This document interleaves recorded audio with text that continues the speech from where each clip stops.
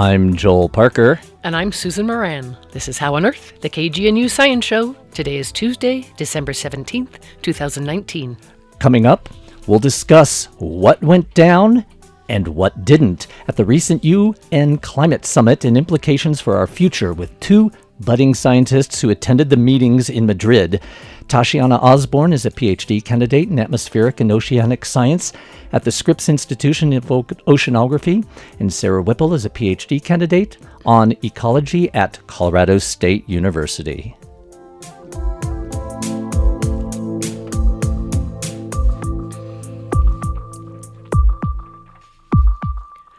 We begin with a brief look at some news and calendar items in science. Colorado has just been downgraded.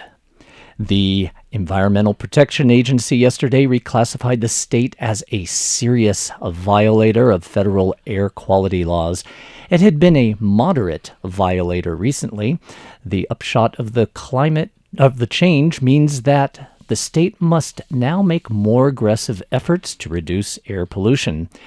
EPA Regional Administrator Greg Sopkin said in a statement that the agency based its action on monitoring data showing that ozone remains a serious problem in Denver and northern Front Range communities. The biggest source of ozone in this region is oil and gas operations. Ozone has led to many health ailments, including asthma and other respiratory problems. Ozone occurs in Denver at higher rates than in many other U.S. cities and above the national norm, according to the National Lung Association. State officials must submit a plan within a year to the EPA for cutting ozone levels to meet health standards. On the local science calendar, if you've never seen brown bears in the wild or gazed at the northern lights, you can do both soon, at least virtually. From December 20th to the 28th, the Fisk Planetarium at CU Boulder will feature two planetarium shows. One's called River of Bears and the other Above Alaska. Travis Rector, an astrophysicist, professor at the University of Alaska and a CU alumni, will present the shows. For more info, keyword search Fisk Planetarium at CU Boulder. And for all you Buzz Lightyear and Sheriff Woody and Lightning McQueen fans, check out the Denver Museum of Nature and Science's interactive exhibition called The Science of Pixar. It explores science and technology behind some of the most beloved animated films and their characters. For more info, go to dmns.org.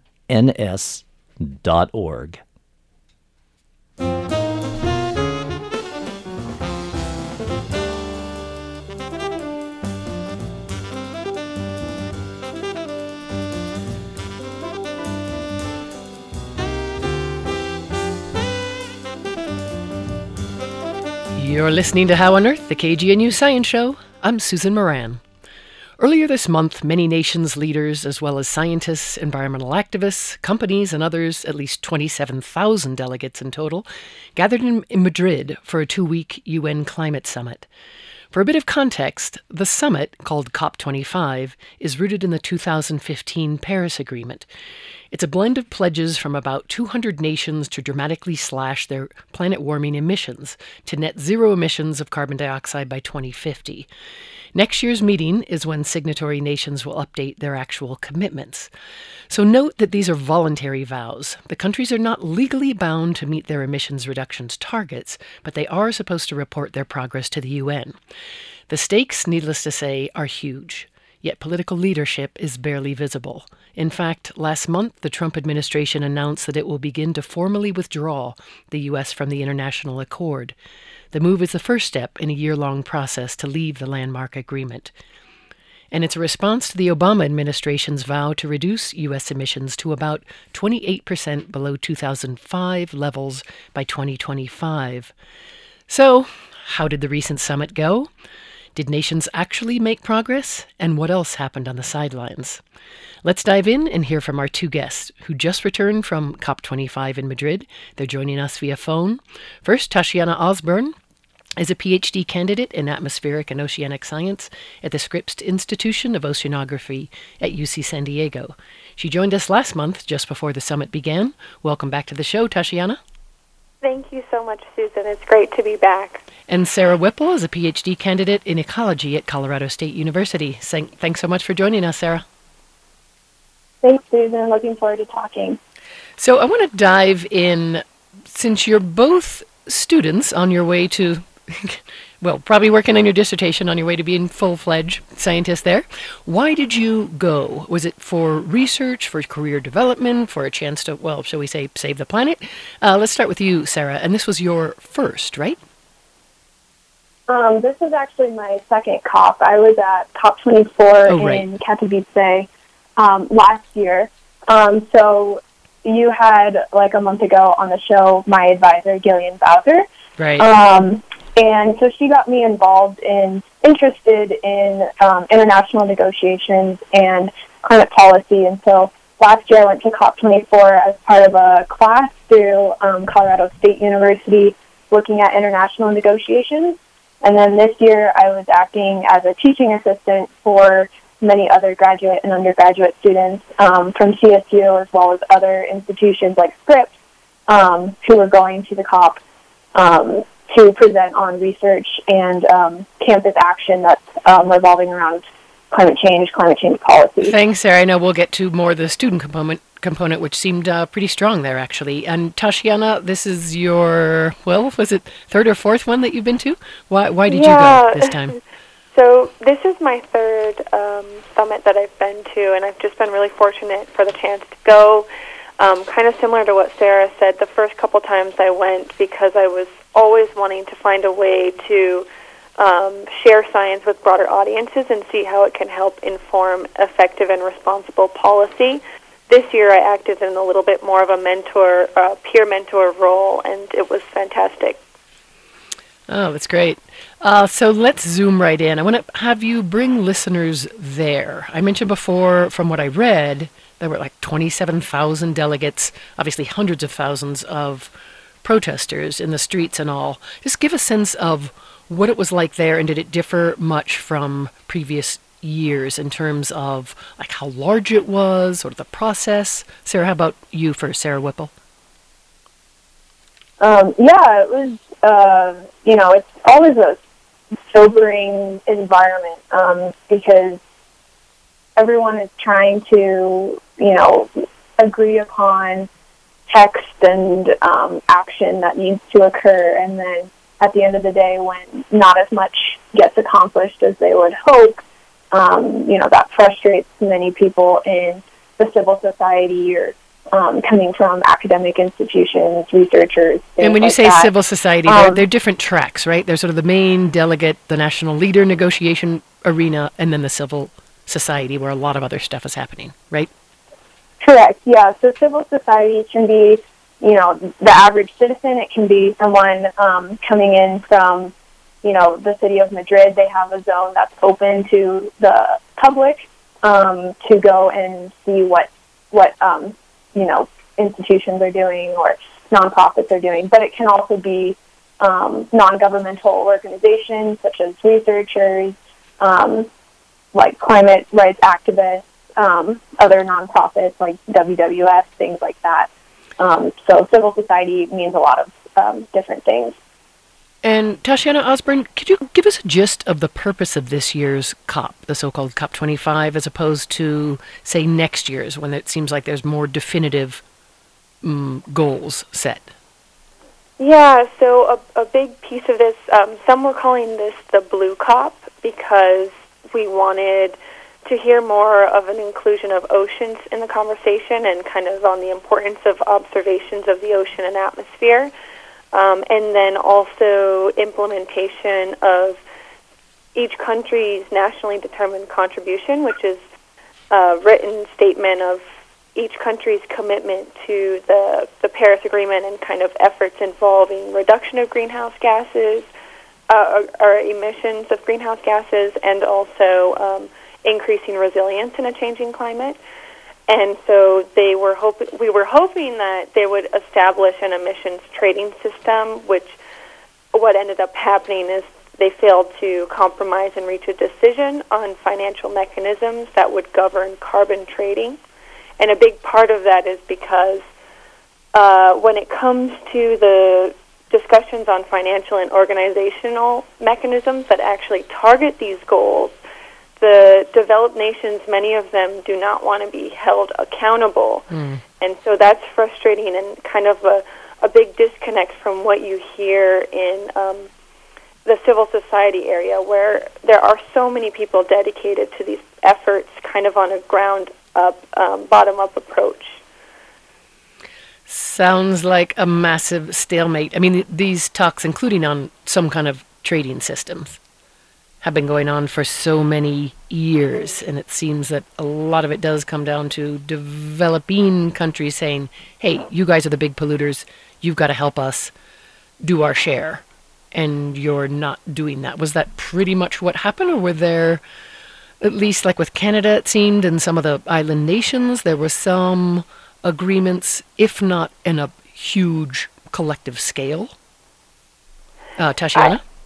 I guess I can say that from the negotiations that I was at, I attended quite a few that focused on the importance of observations of the ocean and atmosphere and trying to have that kind of written into text to move forward. There was difficulty even coming to agreements on that, but I did see that the negotiator for Canada stood up and kind of supported some of the small island developing states who were talking about how, they're really being hit hard by these extremes they're experiencing already, hurricanes, and thinking about things like food and water security.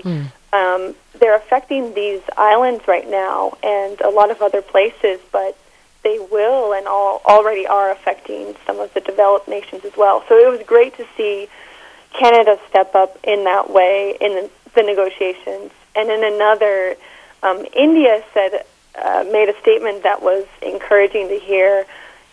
They said, when will our brothers and sisters of developed nations actually take action to come together with developing nations? And what sort of response did they get? So the response was, since it's a negotiation, you don't often see, there's not like a visual response that you actually see. Everyone's so diplomatic, and you want to kind of clap or nod or do something, and I had to really restrain myself from doing that. But it was kind of, okay, who's next to speak? And there was some pushback from countries in those negotiations, like the United States, Saudi Arabia, and Russia, who may or may not have been trying to really just stall negotiations or progress in negotiations, really. Sounds like there was probably a lot of around-the-clock pizza or the equivalent. And a lot of extra meetings that were informal. They start to call them informal meetings. Interesting. We'll get into some of the gist. I wanted to get a sense of what were some personal and perhaps professional highlights for you. I know you had told me before, Sarah Whipple, that it was pretty powerful seeing, say, Greta Thunberg, the 16-year-old Swedish activist there, among the demonstrators, and there was a press conference and that or something else. What were some highlights for you, Sarah? Yeah, I would say definitely the high youth presence at the COP this year was incredibly powerful and inspiring. There was a large climate strike on the Friday of the first week of the COP that Greta led with the Fridays for Our Future team of students and children and whatnot. And they report that over 500,000 youth and parents and, civil society members, people of Madrid showed up to this summit or this strike. And, that's pretty powerful to have tons of people show up and strike for climate rights and climate action that we may or may not be seeing happening within the closed doors of the COP itself. And so I think all the mobilizing of these youth and their parents and their teachers and whatnot, that's really encouraging to see, and I hope that politicians and other negotiators start to wake up a little bit and realize the emergency that everyone notices themselves. Wow, but powerful. they may not actually be acting on. And do you think the relative absence or certainly shortfall of national leadership has galvanized youth voices? I mean, Greta obviously is a poster child, and more than that, but so many more like yourselves. And or does it feel all the more depressing? Yeah, I think it really has encouraged, more local governments and municipal authorities and students and researchers, academics to step up and,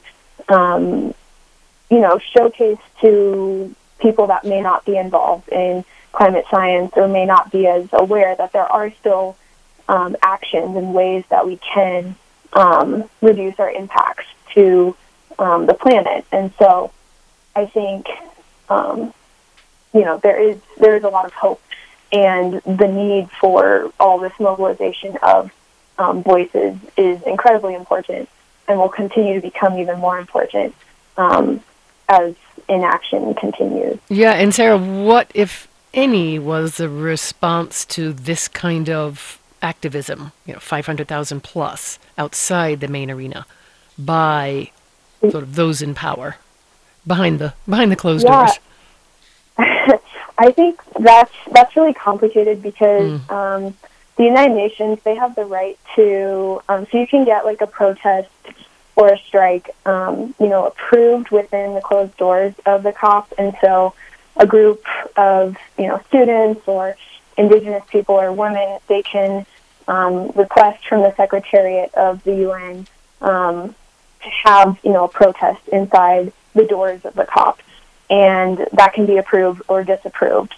And there was one circumstance where the protest that was supposedly approved beforehand became a bit more, not like violent, but definitely more upsetting and emotional than I think the Secretariat was anticipating, and so they actually shuffled many people and debadged many people from the conference. And so I think it's hard because, the UN and COPs, they really want to have the civil society voice and they want to have the youth voice present. But then it's also complicated when it comes to, trying to advocate and trying to have a voice in that space, and then, things becoming maybe too emotional for negotiators to actually accept, in which that voice is taken away. Yeah, I bet. So very, very complicated. So for those who are joining us a bit late, you're listening to KGNU's Science Show, and we're discussing the recent Global Climate Summit and its implications with two budding scientists, Tashiana Osborne. She's a PhD candidate at the Scripps Institution of Oceanography at UC San Diego. And we have Sarah Whipple, a PhD candidate in ecology at Colorado State University. Tashiana, I wanted to ask you, because you said, this is the first year that was kind of dubbed Blue COP, where oceans, plastics, ocean pollution, huge gamut made its way, or was meant to make its way into negotiations, into the text. What are some highlights from that, and anything that gives you some hope that there'll actually be progress? Yeah, so the idea is that we know that a lot of, in a changing climate, the ocean will play a really major, important role in kind of the impacts that we end up seeing. And we need to be able to have kind of systems in place to observe those changes and to support the observations of them. And so there was a lot of conversation that was really on how do we better understand these problems, and then how do we address them. And some of the countries were really concerned about data gaps, and they wanted statements on data gaps, which wasn't clearly defined. The term data gaps wasn't clearly defined. So part of me thinks, was this something to kind of stall the negotiations? Or on the other side, it is a real, genuine concern. And so there was some conversations about that, but at the end of the day, it seems like there wasn't a whole lot of progress made on the topic, other than the fact that all parties seem to be very supportive of the efforts of the scientists that have worked on the IPCC reports on climate change. And are there any specific action plans leading up to next year on this front? For instance, if everyone agrees, whatever that may mean, but that there are data gaps and that they need to do more before next year, are there targets set for next year on the ocean front? So what it seems since the end of the COP, at least so far, is that they are still working to come to a compromise on the wording of this text, whether they welcome the results of some of the IPCC scientific reports and how they are going to word things when it comes to kind of like a call to action on supporting observations. And so I do hope, and I am hopeful that this will become a bigger part of the conversation still next year. It's just things seem to be a little bit at a standstill, and I think if the countries that are requesting this statement on data gaps had that, I think they would be more willing to move forward in showing support. Interesting. Sarah Whipple, for you, so describe how do the Sustainability Development Goals within the UN tie into this core goal of reducing global greenhouse gas emissions and climate change in general? And I ask you, Sarah, partly because you're focusing on biodiversity conservation, and that certainly seems one of the areas. Yeah, so the UN, they've had these different targets or sustainable development goals for quite some time. They were originally listed as the Millennium Development Goals, and those phased out after COP20 in Lima. And then it became the Sustainable Development Goals, which, like you said, are 17 targets. These range from reducing hunger and poverty to preserving biodiversity on land, on oceans, and whatnot. And so many of the actions that the UN is trying to instill with the policy, whether it's in the Paris Agreement text or a Gender Action Plan text, is all revolving around these target goals that they've set within the SDGs. And these SDGs, This is the Sustainable Development Goals, SDGs? Correct. Okay. Yeah. The UN works on a lot of acronyms, so I apologize. Yep, indeed. Yes, Sustainable Development Goals. And these are, they're hoping to reach all their targets of these Sustainable Development Goals by 2030, in which then they'll probably have more sustainable development goals. And these are all just working towards equality, reducing, climate change impacts, et cetera. So we've just got a couple more minutes left. I want to ask you both, starting with you, Tashiana, if there's one thing that you are taking away from this summit, and also want listeners to be brought in on, whether you're hopeful or not, or a particular action plan, you name it, something specific that you're taking away from this for your future and potentially all of our future? So one big thing that I'm taking away is that as people who are within this larger system, it's going to be crucial that we stand up for what we think is right and for what we know is going to help the people of this earth and the animals on it, as the other animals on it as well. And so I think it's really important that we come together and we say, we're watching. All of us have our eyes on our politicians. We're electing the people who lead and who go to these negotiations and kind of make these decisions. And so we're watching and we're holding them accountable. We can have a say by using our votes and putting pressure on representatives about these really monumental issues that are affecting our present and future. And one of the big things is we cannot forget those populations who are historically marginalized or left out of the conversation. They need to be included. Thank you. And Sarah Whipple, particular takeaway on your end?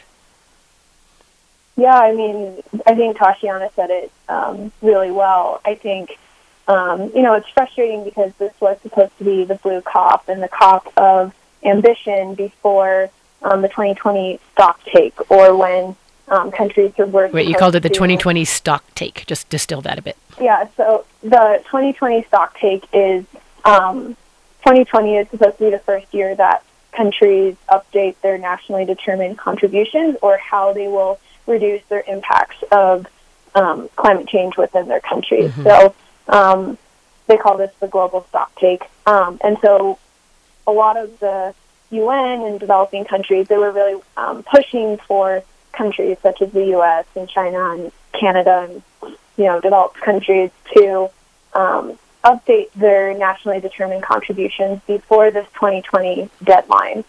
And while this didn't really happen because there were, key countries that were unwilling to compromise, I think that the ambition and the voice of, like I mentioned before, the civil society, the youth, the indigenous people that Tatiana was saying have been previously marginalized, that influence and that ambition coming from those voices will only become even more prevalent and important to listen to.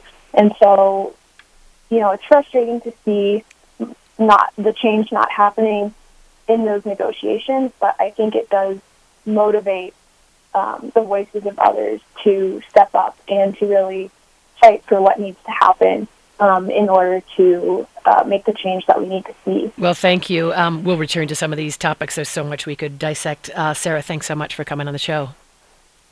Thank you. And Tatiana, thank you. Thank you, Susan. That was Tatiana Osborne. She's a PhD candidate at the Scripps Institution of Oceanography at UC San Diego, and Sarah Whipple, a PhD candidate in ecology at Colorado State University.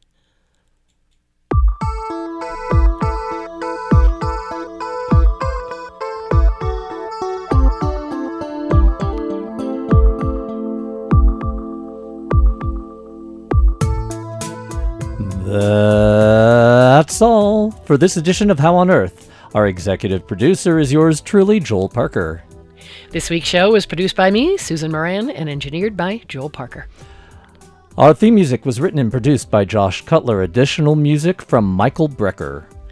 Visit our website at howonearthradio.org to find past episodes, extended interviews, and you can subscribe to our podcast through iTunes and follow us on Facebook and Twitter. Questions or comments? Call the KGNU comment line at 303-447-9911. For How on Earth, the KGNU Science Show, I'm Joel Parker. And I'm Susan Moran.